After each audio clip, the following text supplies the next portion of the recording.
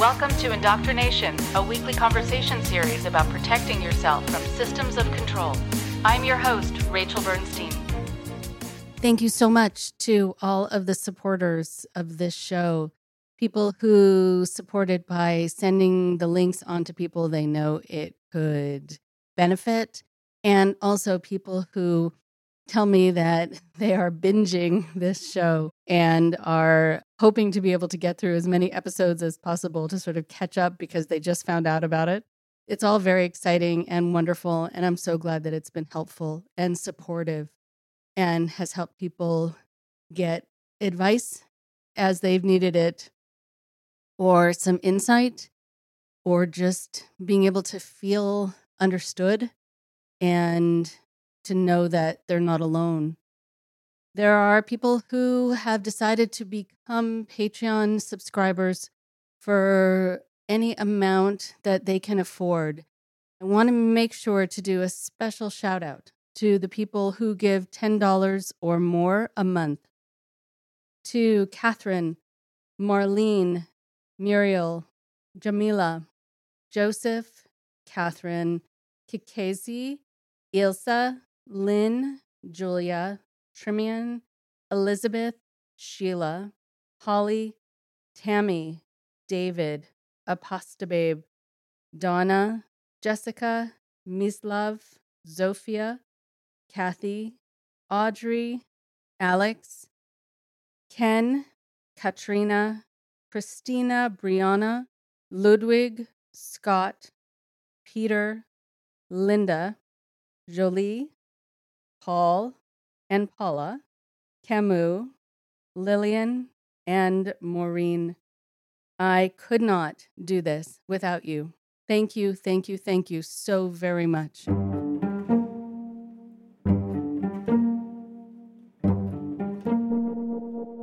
I'm very happy to have Daniel Ice back on the show. He had previously come on the show to talk about fraud as a business model, and now is going to be talking a little bit more about belief and religion than he was able to get into during the last time that we had our episode. And also, you'll hear that at the end of the episode today, we're talking about doing a third episode about a different subject. What I really like about Daniel is his wealth of information, and also that I always learn new things when I speak with him. And I know that you are going to benefit from hearing his take on things in a new and unique way. He's an entrepreneur and was raised inside a quite tightly knit church. His journey into understanding the nature of religion started when he was excommunicated from his church for exposing sexual abuse. This has led him to ask the hard questions around his most deeply held beliefs. And he's found healing through conversations around faith and abuse. He shares very personal stories with the hope that it will help others to find strength and healing. So here again is Daniel Ice.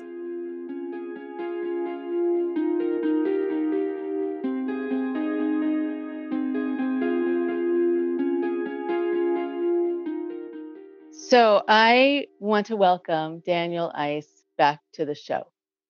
When we were first talking about you being on, I had these kind of thoughts about things that I'd like you to cover, and then you introduced other ideas to me. We kind of went back and forth. And even though for some people they do a whole conversation with me and it's sort of part one and part two, or episode one, episode two, this is two separate things that I'm sure will converge at different points, but they're two different subjects by the same person, because you, I think, have so much information and so much knowledge in so many different areas that it's not the same chapter, it's the next chapter, but in the same book.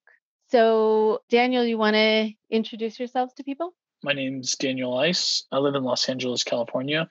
I grew up, very conservative Christian. Went to Christian school K through 12 and college. I very much believed in a literal Bible, literal creation. The earth was 6,000 years old. God made it in 7 24-hour days or 6, and he rested on the seventh, and integrated that kind of thinking into every aspect of my life. Okay, so we're going to get more into that today, and I'm very happy to talk to you about it. First of all, what happened after you did your initial episode about fraud? A lot of people wrote to me saying that it really helped them develop the language to understand what had happened Mhm. and why they felt so manipulated, and also why it felt like this very slick presentation, and that everyone, at least on the board of whatever group they were in, sort of was in the know about this, but that the people coming in didn't realize it was sort of this well oiled machine of manipulation, and that they were being lied to. And the lying, of course, is a very difficult part of all of it. But for some people, they have an easier time knowing that the people who controlled them really believed in what they were saying, and then finding out that some people really were aware that there was fraud, and either they had an ends justify the means philosophy, or they just didn't even care. They just wanted to get away with things. So there's a whole variety, different ways that people approach this and experience it. And people were very moved by it and could see it also in companies that they dealt with, as well Mhm. as organizations that they were involved with, and multi level marketing and a lot of it. So it spoke to a lot of people. So I thank you for that. Well, thank you. I really appreciate the feedback. It's really interesting. You said that it gave a lot of people language, because I'm an entrepreneur and I work in technology and I work in what's called product development. I'm really a product visionary, and my whole job every day is to think of words that make sense for all the technology. I really view my happy place as surfing on the edge of knowledge, between knowledge and mystery, and pulling words out of mystery, out of the fog, and creating them into systems and order. And so I remain an integrated person. I mentioned earlier that I'd integrated the Bible into all aspects of my life. I integrated it because I'm an integrated person, and so I don't know how to not be integrated. And so the fact that I do this in my day job, and then we have these more personal conversations, it's reaffirming to me. So thank you. You're welcome.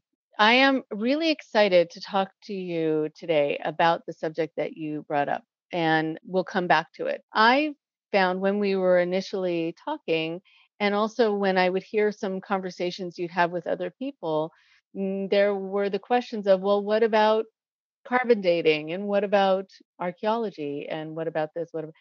How do you still hold on to the biblical interpretation of creationism, etc., while having all this other evidence? And the fascinating part for me was that that was all part of it. That was all taken into consideration, and it still came back to the Bible somehow. So I Hmm. would love to find out how that happens, and also if you can give some examples of that kind of thinking. That I It's not just circular, it's really is fascinating to find the causal relationship that people wouldn't necessarily see as a causal relationship. Yeah, I think the first misconception most people have when they hear creationism is they think of the internet meme of Jesus riding on a raptor. And I know that may sound very sacrilege. And my perspective on religion now is I'm really okay with everybody believing whatever they believe. I'm not here to convince anybody. I'm just here to tell the world about my point of view. And if it resonates with you, that's great. And if it doesn't, that's fine too. I really am trying to be neutral, which was not a position that I was allowed to hold inside of Christianity. And so I think as I get into conversations of metaphysics and ideology, I think you have to start from a place of I'm okay and you're okay. When we start with a place of I'm right and you're wrong, things can get out of hand, because if somebody's right and somebody else is wrong, and there are rights and wrongs, don't get me wrong, but if people have to be right and wrong, then people will justify a lot of things. Take this last election cycle, both sides did outrageous things, because they had the right candidate. So who Mhm. cares if we shave off the edge here and there?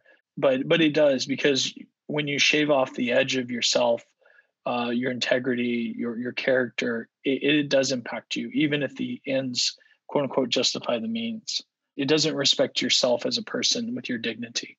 But getting into creationism, the first thing you have to understand is it's not illogical. It is alternatively logical.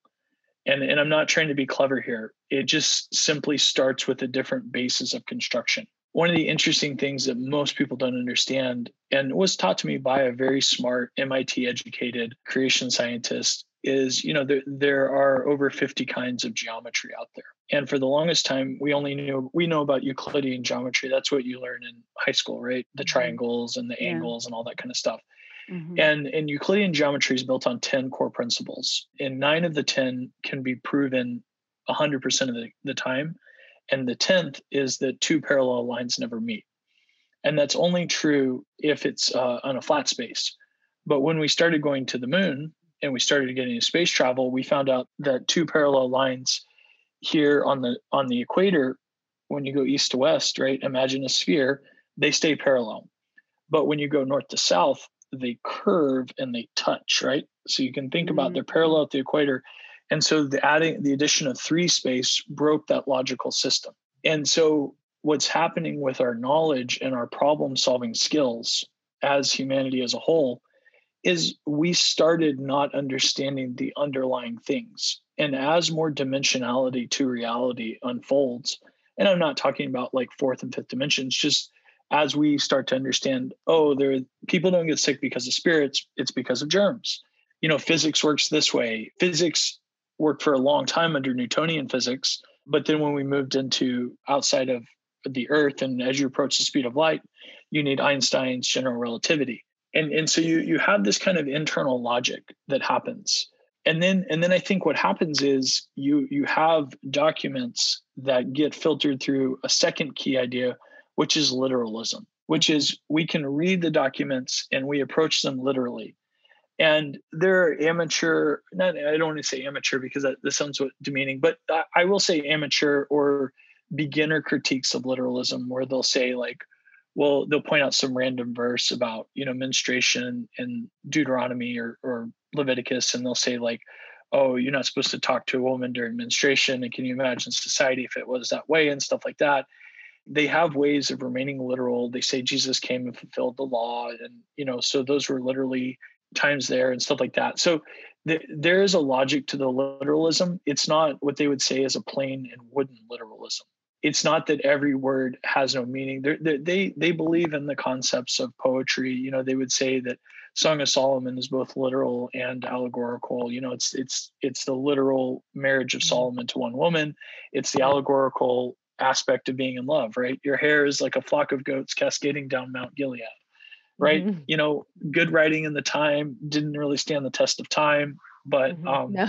But I have been to Mount Gilead and I have seen the goats, and I have been to Israel and spent a lot of time there when I graduated college, and it is a beautiful sight, and I understand the metaphor there, and so there's a lot of richness to the text, and I think that's why they stand the test of time. That's why we keep going back to them. But the problem is that what really happened is the literalism came in as a byproduct of the Protestant Reformation.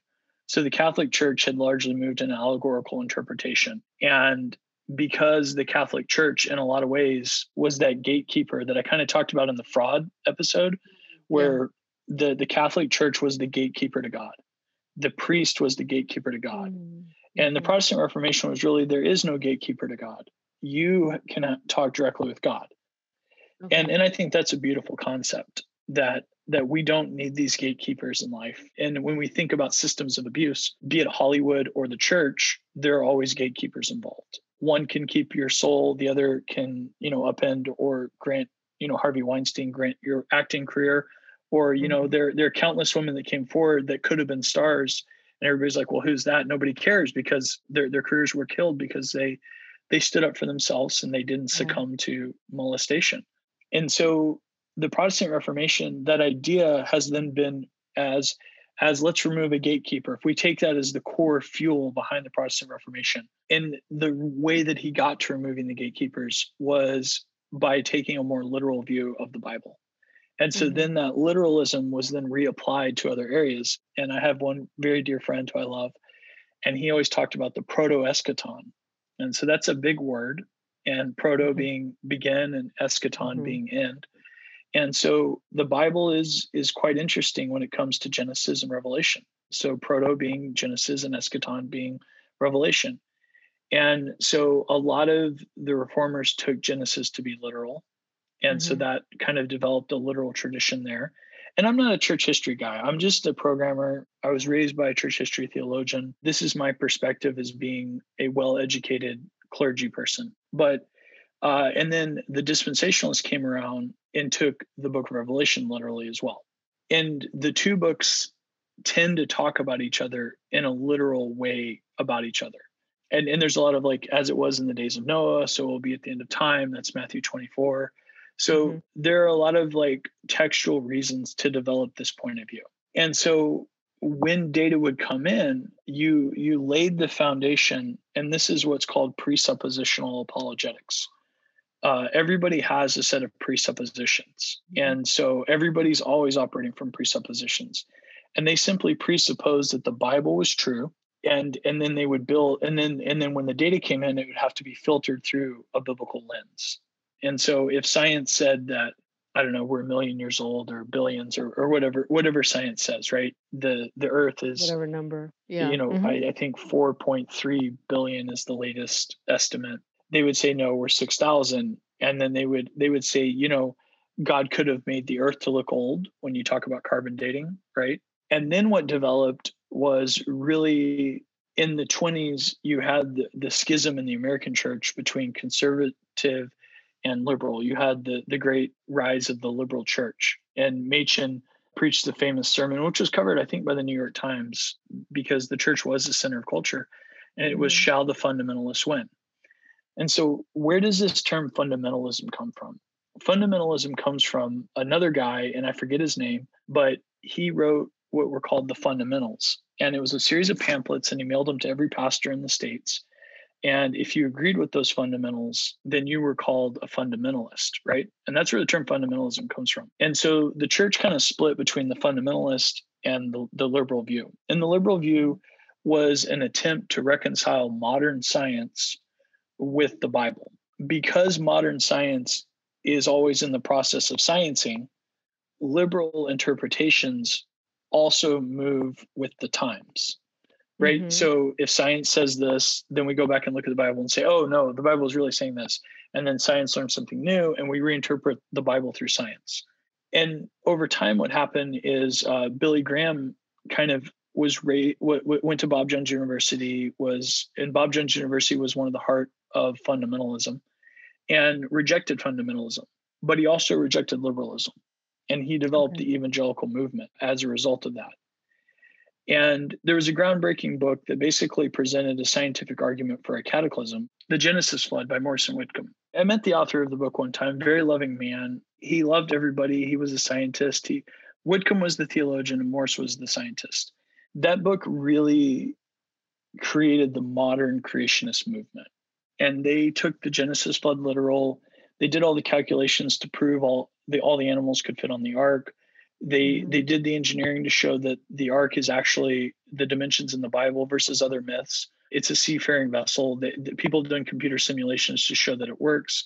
So in the same way that, like, when we look at the pyramids and say, how could people move these stones? And then modern people will go back and say, well, if they use this kind of ramp system or like whatever, right? They go back and kind of figure out how the pyramids, which we can all agree the pyramids exist, they're there. We don't know how they got there. We don't know who built them. I don't think it's aliens or anything like that. But archaeology doesn't really come to a consensus on that point. And so, because history is a series of counter to the counter to the counter to the counter. So as a response to the creationism, which started to gain some momentum, you had a very strong push of uniformitarianism come out of the evolutionary side of the world, the non-Christian evolutionary side.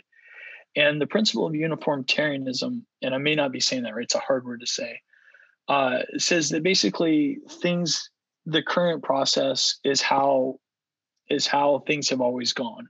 And so if we watch erosion happen now, and we see that, the sea erodes at this pace, and if we kind of rewind history backwards, and we assume that everything happened, linearly and over time, and there's a large discounting of cataclysm. What's really happened to me since I've left a literal creationist view of the Bible is I have found a group of rogue archaeologists and people that are exploring the cataclysmic history and have dated some possible meteor or comet strikes to around 12,000 years ago. And those ended an ice age that when they hit over Greenland, and they melted so much water that they did create these massive floods and probably wiped out a lot of the advanced civilization. And so what creationism did is it went and looked for cracks, and it found a lot of cracks, because there are a lot of cracks there, because that's how history and science work. They start with a lot of cracks, and over time data develops, and then arguments kind of, get mounted. And then over time, there'll be a new archaeologically find. And like there's Göbekli Tepe, I can't say that right. It's in Turkey, and it's around 1200 years ago. And what I really think happened is there was a cataclysm. There was a more advanced human species, and the people that survived it were the hunter-gatherers. And some of these advanced people came to hunter-gatherers. And imagine if a very large comet hit and wiped out most of humanity now, and a handful of people went down into a bunker, survived. They came back up, and the only people they could find we still have hunter-gatherers today, right? In the Amazon, in Australia, the Aborigines, some parts of Africa, right? There are still some hunter-gatherer people. Those people are probably going to survive the collapse of civilization, assuming the earth doesn't get toxic because of like volcanoes or something like that, assuming the earth supports life. But a large part of society would collapse. And so what I'm starting to see through all this is there probably was some of these people survived. They went and found the hunter-gatherers. To them, they must have appeared like gods because they had a very good understanding of the world. The pyramids are amazingly astrologically aligned. They show a deep understanding of the earth that we have only fully understood in the past, 50 years. Think about 100 years ago, we were doing horse and buggy. 50 years ago, we finally made it to the moon. And now here we are. Imagine we're going to be another 100 years, and then imagine a comet hitting. And so history is a lot more complex and a lot more misunderstood than we think. And so when you combine all of this with religious tradition and the desire for people to remain in the faith, I think you overlay the other major cultural force of the 60s with the rise of the counterculture, the psychedelic movement. People really started to think differently about the world, the pace of technology. And I think then you go to Joseph Campbell, who developed what he called the monomyth, or the hero's journey. And this is the archetypal myth that seems to emerge out of all of our mythology. And of course, George Lucas famously repackaged it into Star Wars. And so Star Wars was a future ancient retelling of the hero's journey. And so the reason that Star Wars works, and in many ways is fast becoming the consensus view of religion, is because it's the only myth that's been able to keep up with technology. And so as religion has always adapted around our technology and understanding of the world, but as that pace of technology accelerated faster and faster to under a human's lifespan, the ability for the myth to be adapted to the cultural context, they got disconnected. And so like over time, we see the development, because technology used to develop very slowly and it wouldn't change much over people's lifetimes. But now, again, my dear grandmother passed away in 2020, but she was almost 100 years old. She was 99. And I mean, think about the difference of 99 years ago from now. She rode a horse to school and lived through the Depression, all this kind of stuff. And now there's no way she could understand an iPhone. But if she was born today, she could, because so much of our technology understanding is rooted in our upbringing.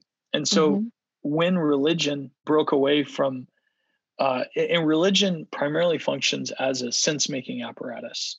So it makes sense of the world for us. And when it failed to do that job, people who wanted to preserve the religion of faith, and I'm not talking about manipulation here, I'm talking about true faith. They came in and tried to retrofit the Christian faith for a scientific world.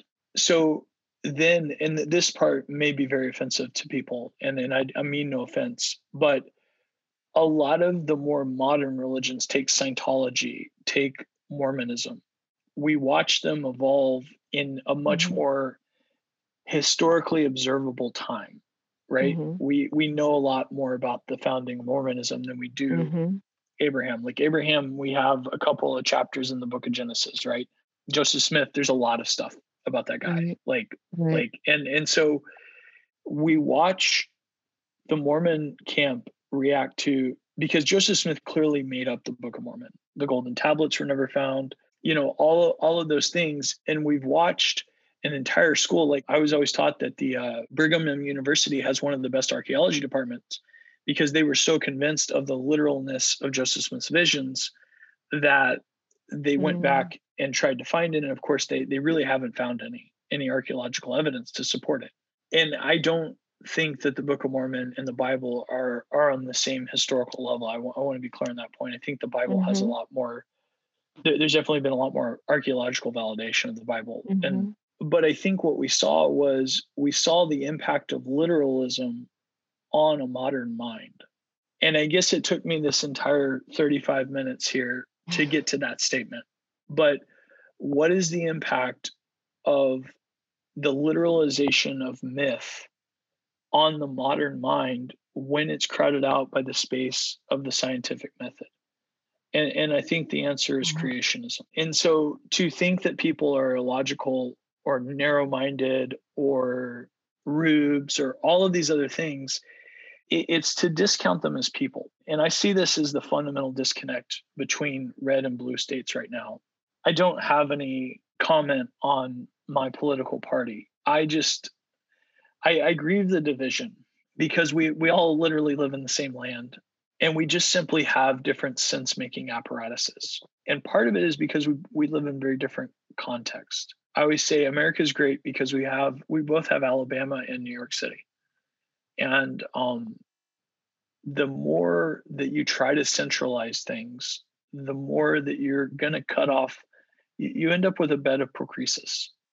And so if we go back to the mythology and we let the mythology teach us the truth without focusing on the literalness, mythology becomes very rich. And so the bed of procresis was a myth about a guy who would have you into his house and he'd let you sleep on his bed. And if you fit, great. But if you were too tall, like me, I'm 6'4", they'd start chopping things off until you fit the bed. If you were too short, you'd be stretched into the bed. And so that, I think, in many ways describes many people's experience with their day-to-day life. They're in a job that is chopping them off. They're in a religion that doesn't allow them to be themselves. They're in relationships that are false. We also don't have the tools we need to find out who we really are. And there's a lot of reasons for that. But, I've been able to find out who I am through meditation, therapy. And what happens is most people, in order, I think, to make progress in the modern world, you have to be able to hold paradoxical positions. Yeah. And this is just a part of like growing up and maturing, right? Our brains start in a very literal mode. And then we start moving towards a more dynamic filter. Right. More of a both and. A both and, yep. And, it becomes, it's called It Depends, right? And like we always say, well, it depends. And right. So I'm an expert software developer, and I've been doing it for 20 years. And, somebody will come ask me a question, and then I'll say, well, it just really depends. And nobody wants to hear that answer. No, they didn't. And so now I've gotten to be an expert at answering people's questions. And I have to gauge the person asking the question. Do they want an answer so they can go Mm-hmm. execute? Or are Mm-hmm. they here to ponder like the meaning of something? Or Mm-hmm. you know, like you have to understand why people are doing that. And so many people are getting so many different things out of what they're doing. The only way to find out why somebody's interfacing with these things is to ask questions. And so that I bring out of meditation, which is the practice of being curious. Because when we're curious, we have the opportunity to learn.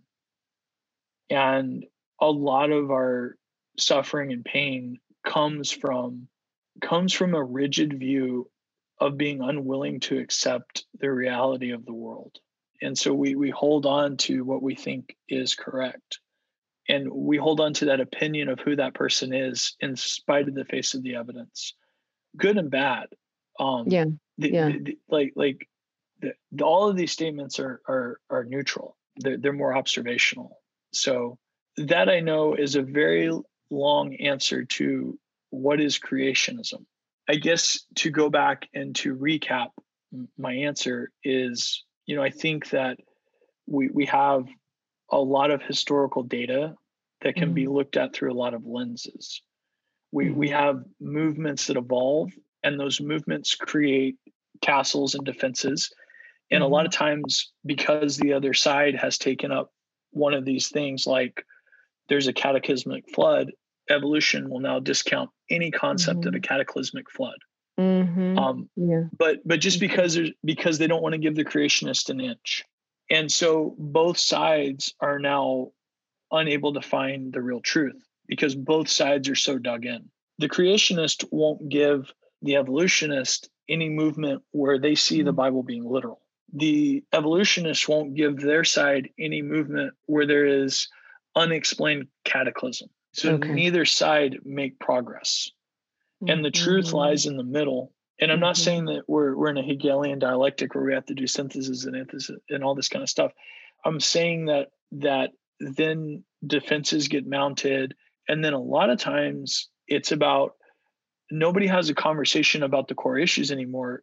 They have conversations attempting to knock over the other person's castle. Yeah. Yeah. Yeah. That So then reminds me of the political climate over the last few months, last few years, exactly. actually. Yeah. Exactly. Like, let's take the problem of COVID, right? Mm-hmm. And Mm-hmm. here I am. I'm going to pontificate about something that I probably shouldn't. But um, Go for it. but how many people are upset that the vaccine came out while Trump was still in office? And it doesn't really matter if he's in office or not. Right. There's the opportunity for people to receive healing. And at the same time, how many people are going to take the vaccine that if it had come out under Biden wouldn't take the vaccine because of some conspiracy? And so what I think is happening is because we're in these fortified castles, conspiracy theories start to explain the unexplainable, and because people know that they're not on truth. So this is why QAnon makes sense. QAnon is this crazy theory that there's a pedophile ring of Satanists and Donald Trump Mm-hmm. is like somehow fighting them. That's my high level synopsis. But the fact is that we had a pedophile ring run by Jeffrey Epstein, and the guy got killed. And who knows if we'll ever know the truth there. We Right. have Right. rampant sexual abuse with Harvey Weinstein Mm-hmm. and the church. These are verifiable facts, and Yeah. those conversations don't get had. So the conspiracies come in to make sense, and Mm. they're the mythology to make sense of a world that they can't understand because we can't have honest conversations. Wow. Okay. Okay. Oh my goodness. I have a feeling people are going to write to me and say, please have Daniel on again because there's more to talk about with all of these subjects. So, a couple things. It's interesting when we think about when you were talking about the pyramids, et cetera. I mean, there are places all over the world where they're, uncovering monuments and tombs and this Yeah.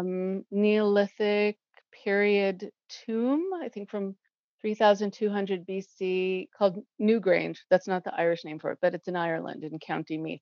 I don't travel nearly as much as I would like to, but I happen to have gone there. And so the entrance is aligned with the rising sun on the winter solstice, and the sunlight shines through it floods the inner chamber. And that is so powerful to think about that. And you were talking about being aligned with, the sun and the stars, etc. But there are places that existed before and in other places than the places talked about in the Bible.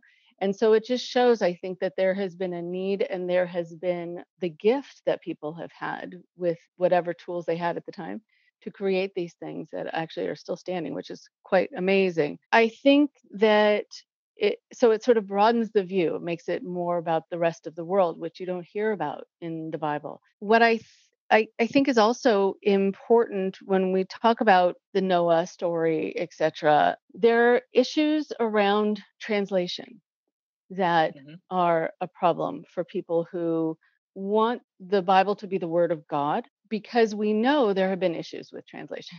And we also Mhm. know that sometimes things might be overly dramatized because they make a better story. And who knows if that's true in the Bible or not, but I would assume so. If I were to be telling a grand story, one that I'd want it to have be remembered, I would take from some kind of kernel and maybe make it more grand. And I'm thinking about Moses, splitting the Red Sea so that the slaves can go towards freedom.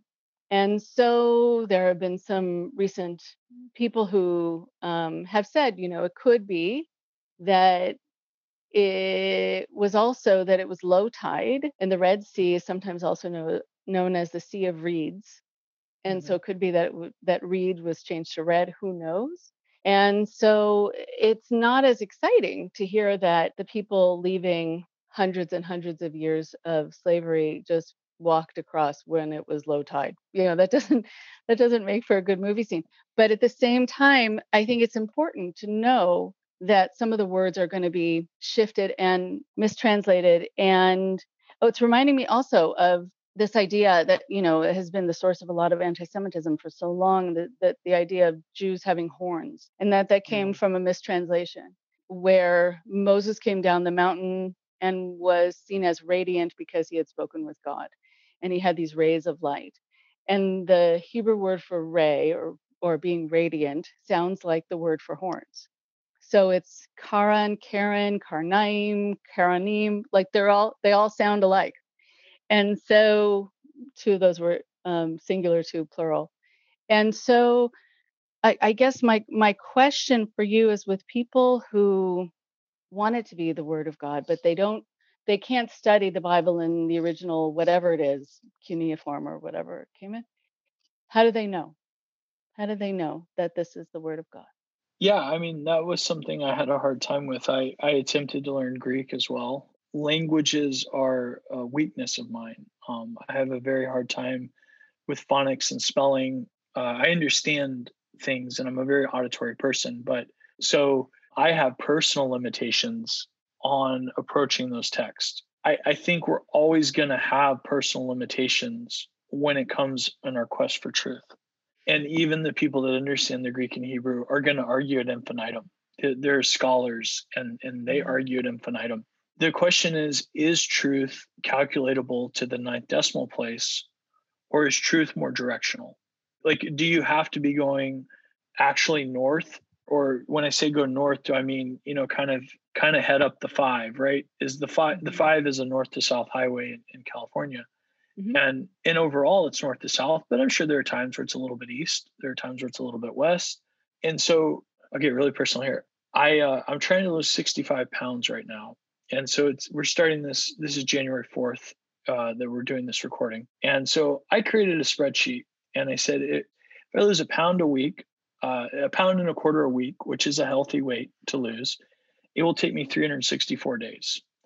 If I want to lose it in 100 days, I kind of have a 100-day challenge I'm working on. I have to lose 4.6 pounds a week, which is not healthy and it's not realistic. But having that spreadsheet, all of a sudden, I feel a lot more control than I really feel. But the truth of my diet is going to be played out not by a spreadsheet that I made one time, but in every single meal that I partake over the next year. Mhm. And so I think that's my answer to Bible translation is a lot of times the ability to translate it out of the original language, it feels like that spreadsheet where I punched in 1.25 pounds, which is a very reasonable amount of weight to lose. But Mhm. that means that I'm going to have 365 days where I have to consume a certain number of calories. That's a much bigger statement. And it's a much bigger act to live. And so I guess in some ways I kind of think that the problem with a tool is a tool gives us a false sense of power and understanding. And speaking of the flood myth, almost all the flood myths say that the ancients were wiped out because of some sort of, in the Bible, they were the wicked. They were wicked. A lot of people think Atlantis is the Greek version of that mythology, with Plato Mhm. saying they were wiped out for their hubris, because hubris was the key sin of Greek thought. It was kind of their big no-no. Mhm. We say that we're going to be wiped out because of global warming, because the environment is a very high and important thing to us right now. Right. So we always have this kind of like existential check on ourselves. And I Mhm. see when you start to see things as mythological, and you start to understand, I think that in the mythology is a deeper but less exact truth. Mm. And that's where I go with the problem of translation. A lot of times I found myself falling into that in Christianity. Either I would be impersonal with people in my pursuit of technical accuracy. And every time I felt like the more that I lived the spirit of love your neighbor as yourself, the harder it is to remain literal. Oh, interesting. Okay. I feel like those are two, and I understand. I'm sure there's a lot of people who are still in the faith that would not see the paradox there. But we're dealing with an overall large scale shift of Mhm. economics. Like people talk about the generation gap. People don't Mhm. understand like the difficulty that the millennials are under financially. And this is like geopolitics and trade theory and all this kind of stuff. But people ask, why are the millennials leaving the church? It's because the construct of myth making and the tools for how to live life don't work. Mhm. I did everything in my power to follow those things. Everything still broke for me. And it wasn't for lack of trying. And I even tried to trust God more. Like the thing that I tried the most was more and more faith. That's one of those signals that you're using technology that's really broken, Yeah. Yeah. when they blame the user, right? We all Mhm. hate we Mhm. all hate the tech guy that tells us like, oh, you're using it wrong. You got to Mhm. do like 19 things or whatever. Well, maybe it's the wrong tool for you, because like for me, I'm an iOS Apple guy. I've used Mac since 1989, and it works with my brain. And I had a couple Mhm. of years where I had to program on a PC for my day job. It was really hard on me. And I know this sounds Mhm. really dumb, but I try to talk about more normal and relatable things so that people can feel like the disconnect Yeah. of like when the tools they're using don't line up with who they are, right? Mhm. Unfortunately, software development is, a lot of people use Macs now for that. And I Yeah. was able to go back to my Mac and all that kind of stuff. But other people, their brains work like Android and Mhm. Windows, right? I was a Mac zealot. I was the only guy in my computer science program with a Mac. I was always a little different. And I really achieved peace when I was like, you know what? They want to use a different tool. That's great. Yeah. That's great. I'm okay and you're okay. Mhm. Yeah. But it is hard to shift what you're doing and shift your brain in that way. But I know we need to finish Wind up. But down, yeah. your statement about doing for others and there being this sort of break Tension. in tension, right? I mean, I think it's reminding me of a story I remember hearing. Rabbi Hillel, who lived a long time ago, um, when he had a student who was kind of in a hurry and said, like, come on, come on, come on, just tell me what the whole Torah, what the whole Bible is about.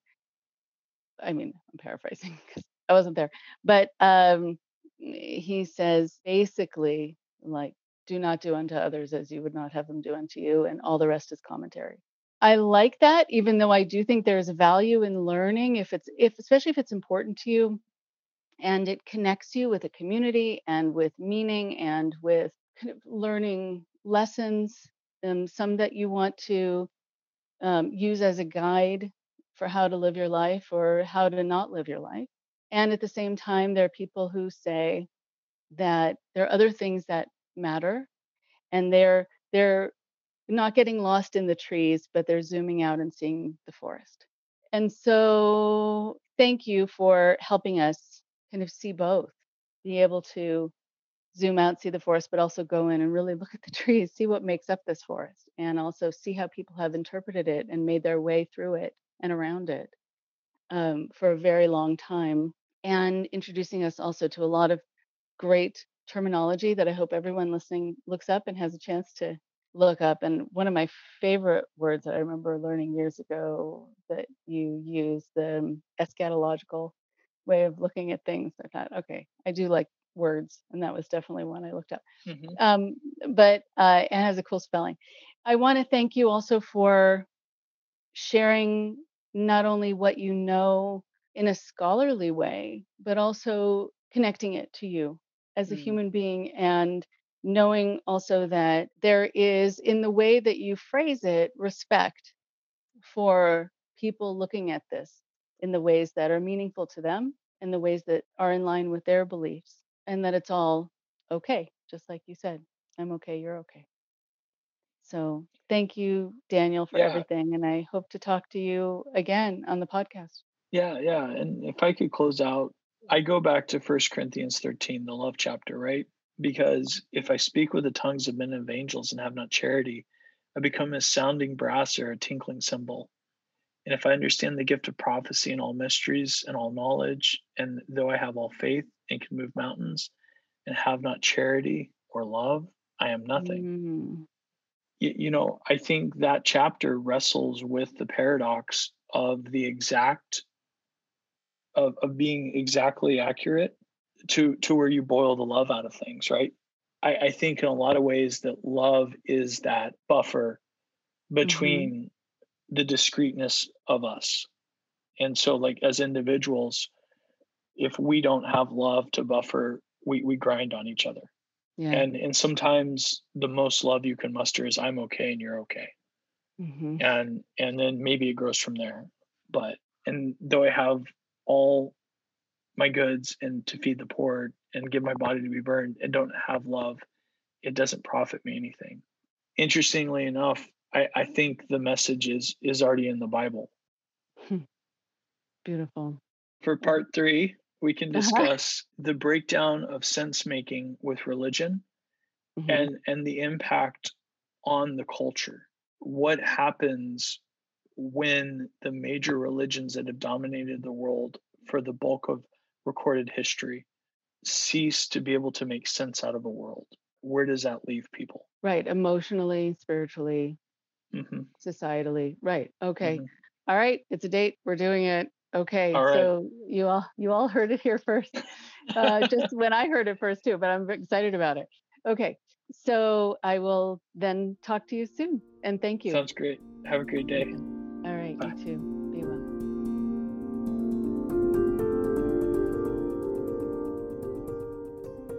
One more thing before you go. I'm so happy to have had Daniel Ice back on the show.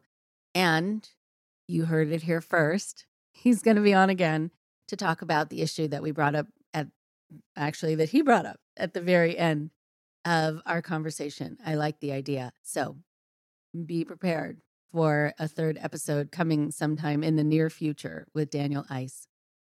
But I want to be able to talk today about something that he brought up, which is this idea that religion is a sense-making apparatus.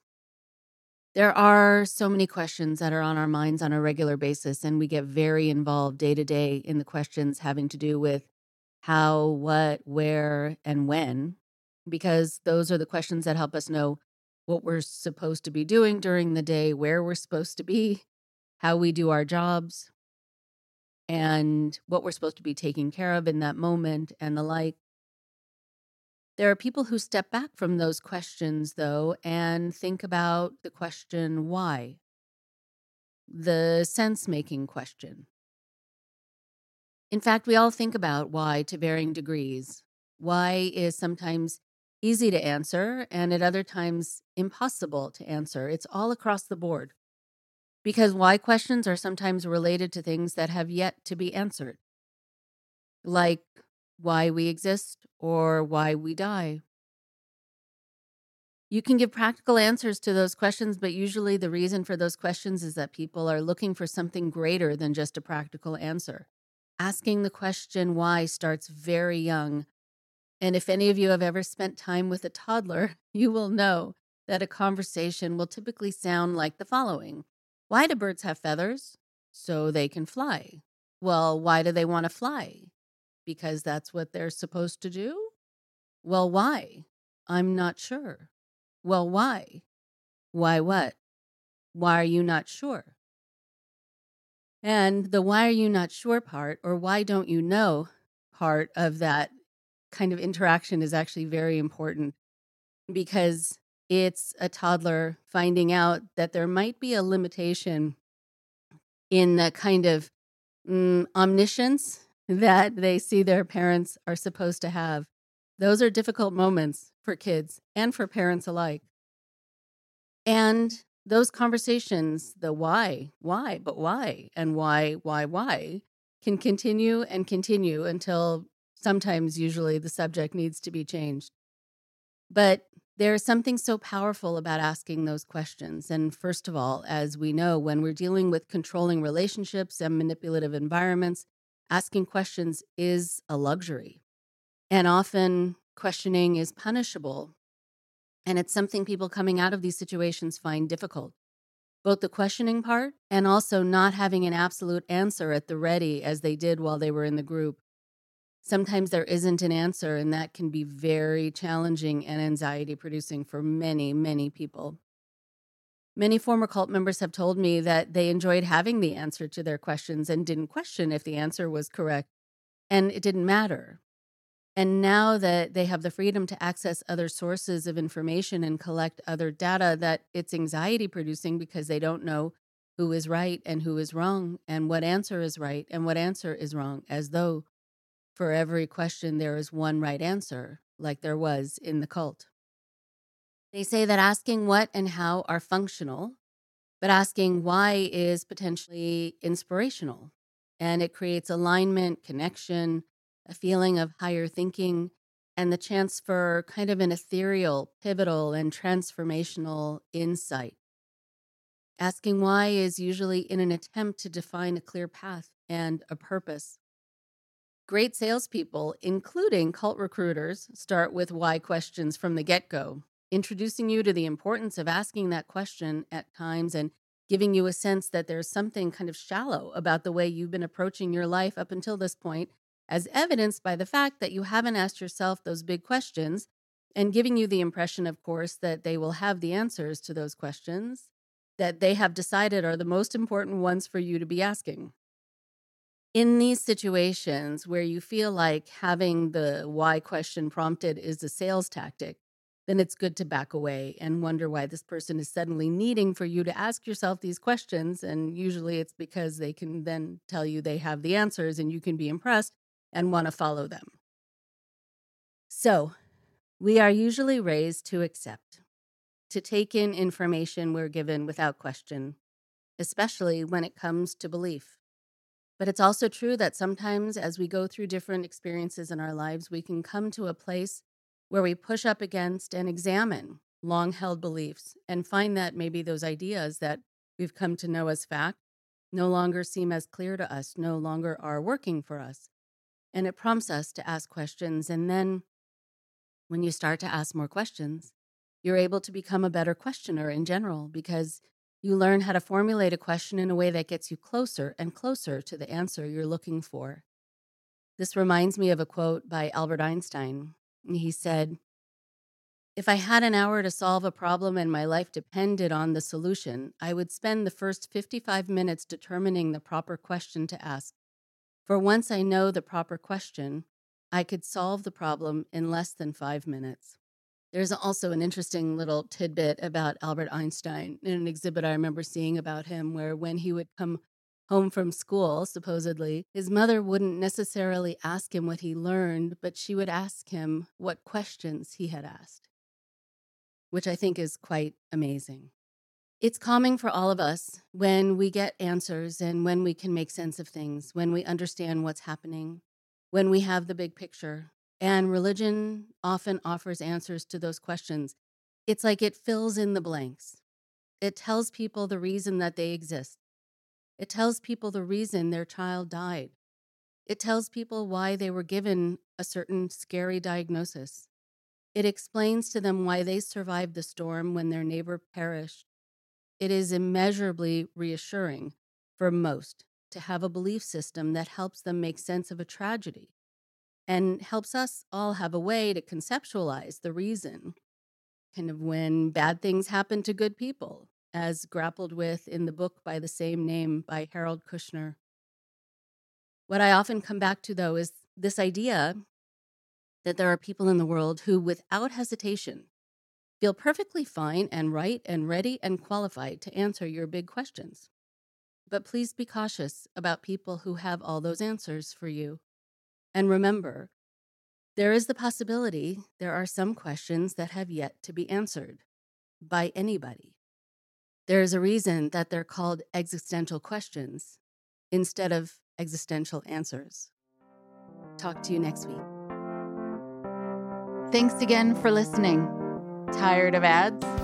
Well, listen or download this show for free on NPR's Radio Public app, Spotify, Apple Podcasts, Stitcher, and more. Please support Indoctrination at patreon.com/indoctrination. We have over 100 interviews that you can access with any donation. Subscribers receive bonus interviews and other cool goodies. And we love hearing from you too. So send us an email at indoctrinationshow@gmail.com. Thank you for your support.